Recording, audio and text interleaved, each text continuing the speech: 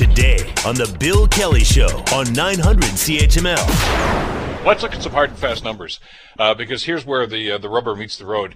New COVID data modeling shows that the number of ICU patients in Ontario is about to climb significantly.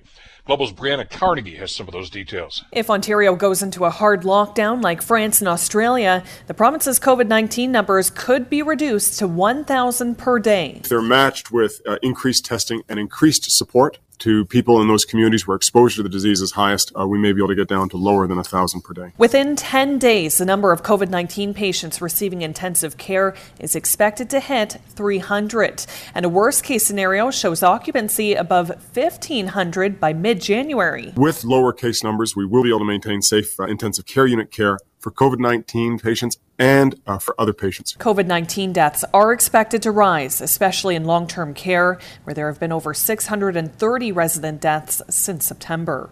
Brianna Carnegie, Global News. Joining us to talk about this is Dr. Michael Warner, the head of ICU at Michael Garron Hospital. Doctor, thank you so much for the time. I guess the first question is, given these numbers and these projections, which didn't just fall out of the sky, I mean, we've been building up to this, did the government wait too long to respond? Do you mean in general, or do you mean by setting? I mean the latest lockdown, Doctor. Yeah. Yeah. So I watched the modeling report yesterday at 11 a.m. and I just assumed that Premier Ford would move up the lockdown announcement from December 24th to today, December 22nd, and I was really I was flabbergasted actually that he extended it to December 26th. It doesn't make any sense. The data is quite clear. The numbers don't lie. Delaying the lockdown will only lead to further spread of COVID-19, more cases and more deaths.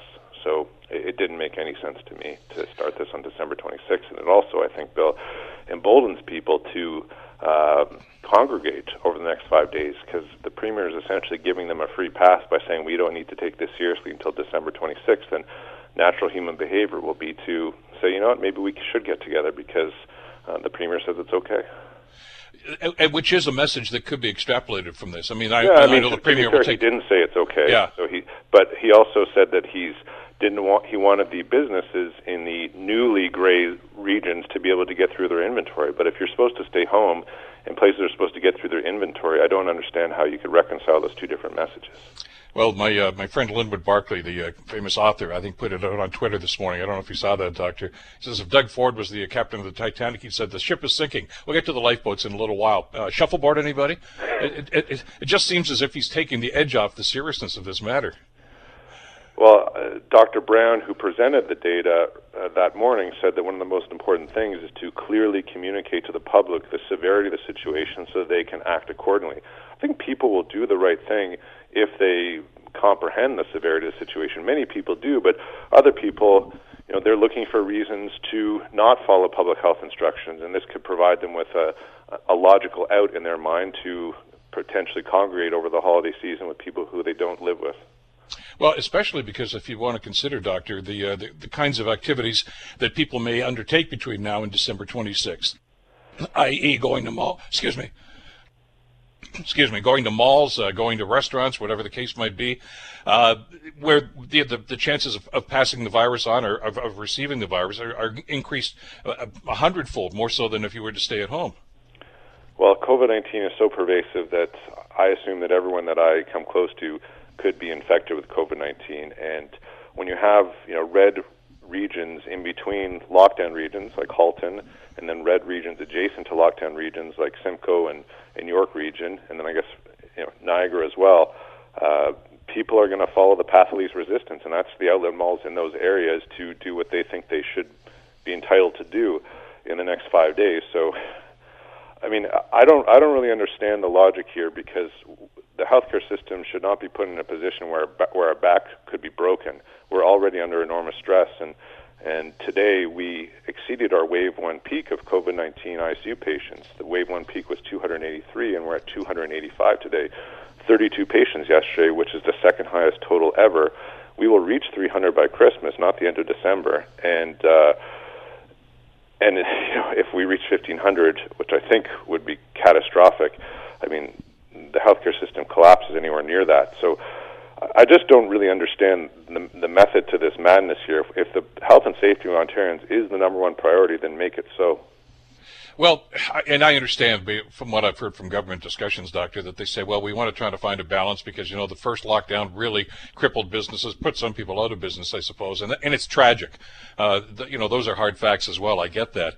But what I got from the numbers yesterday, Doctor, and I wanted to get your read on this, is we're in a crisis situation here. This is a medical crisis. I mean, this is a pandemic, and I don't know if we're getting used to it. I hope we're not. I hope we're still taking it as seriously as we should be.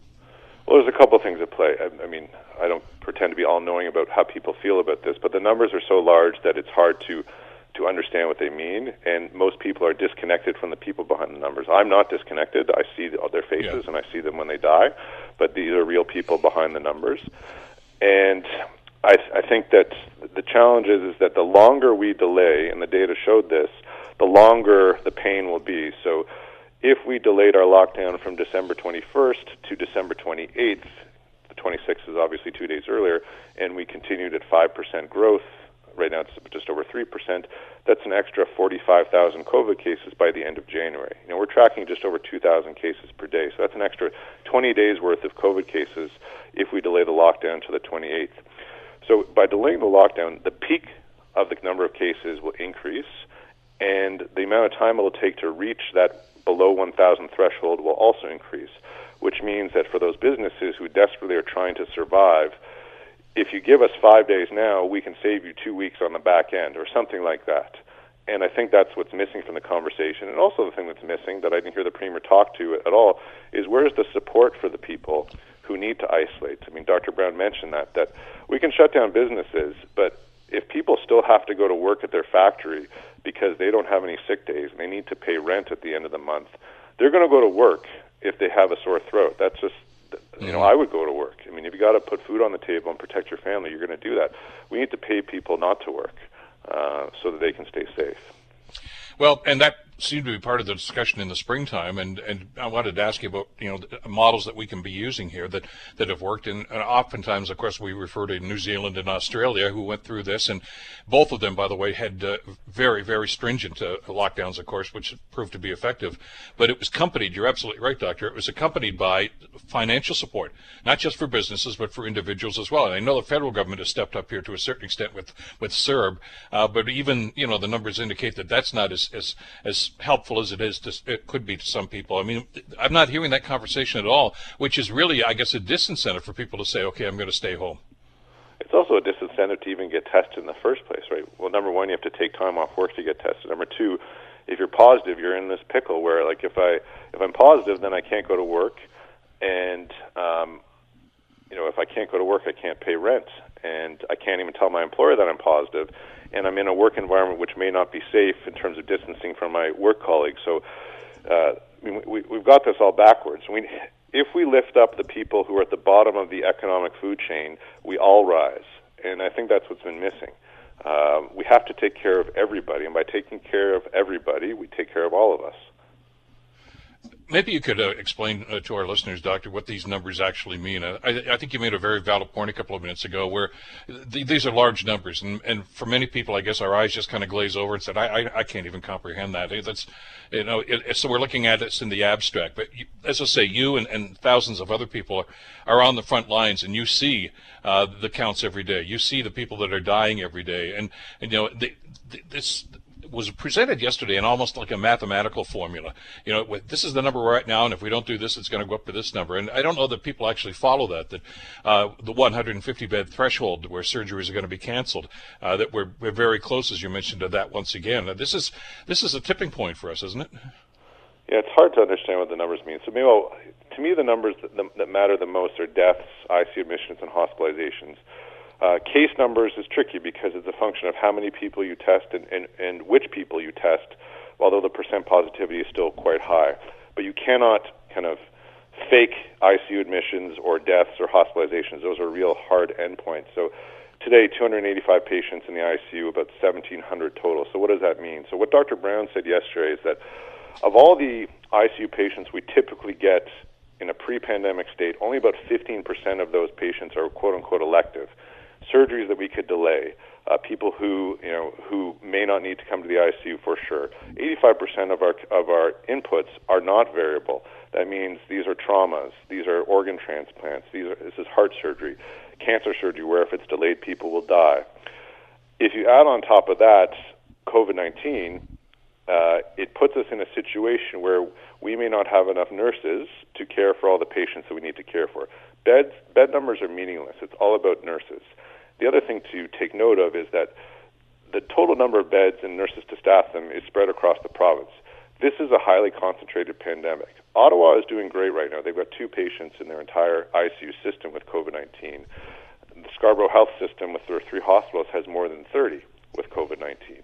My hospital, we're at 100% capacity, and almost 50% of our patients are COVID-19 today.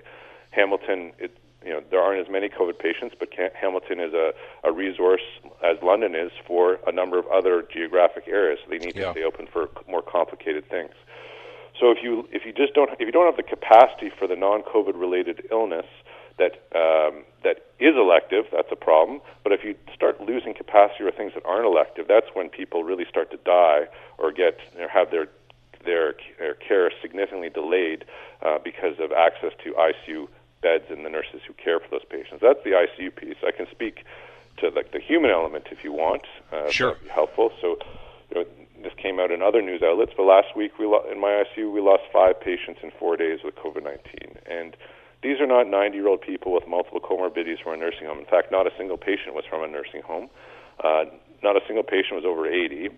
And every single patient died without their family at the bedside. Some of them had Zoom playing in the room with their family crying through an iPad with strangers holding their hand.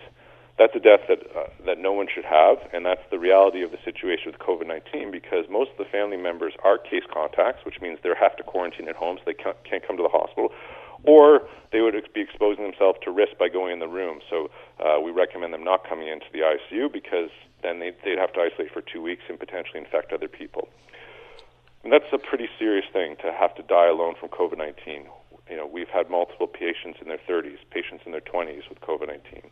So the narrative that this is a disease that only affects elderly people in long-term care homes with multiple comorbidities is a false narrative.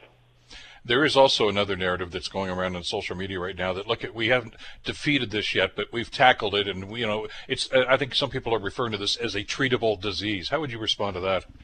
I've never felt more powerless in my life as a physician. I can't do anything for this.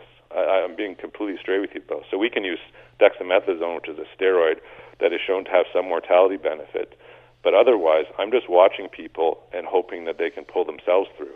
We support their bodies as they try and heal from COVID-19, but there's not much else I can do. Literally, I will have the same patient for 7 days and not make any changes to their medications because there's nothing I can do to help other than treat other complications that come up. So to say that this is treatable doesn't make any sense to me as someone who treats this.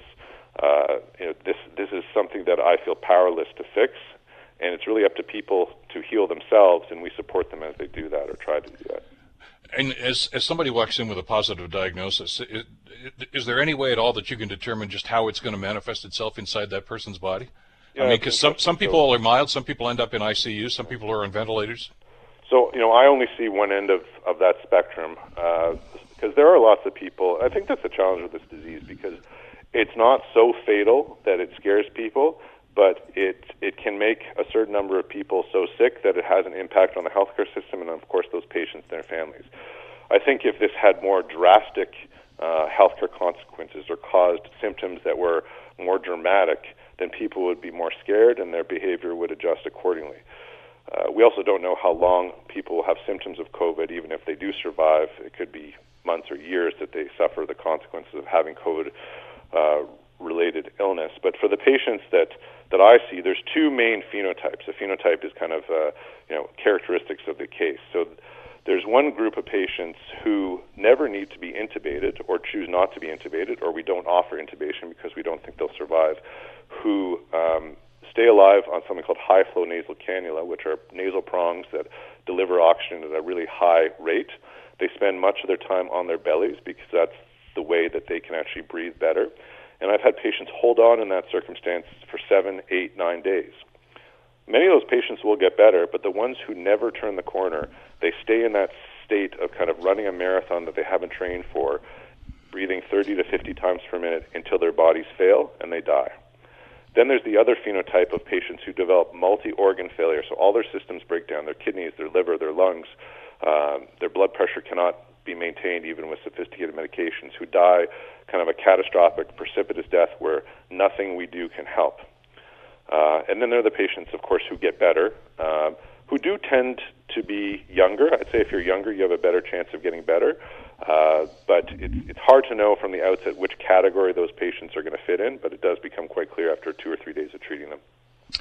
Well, if those descriptions that our listeners just heard are disturbing to them, I'm sorry, but I'm glad you heard them, because I think we have to understand the severity of what we're dealing with. Doctor, we've got to leave it here for now. We're just about out of time on this segment. Thank you again so much for your time today, and thank you for the great work that you and your staff are doing. I hope there's a light at the end of the tunnel, but we got a lot of work to do to get there, don't we? Yeah, if everyone could stay home over the next 4 or 5 days, it would really help us in the hospital, so please do that. Thank you. Okay. Take care, Doctor. Take care. Bye. Dr. Michael Warner, the head of ICU at Michael Garron Hospital. The Bill Kelly Show, weekdays from 9 to noon on 900 CHML.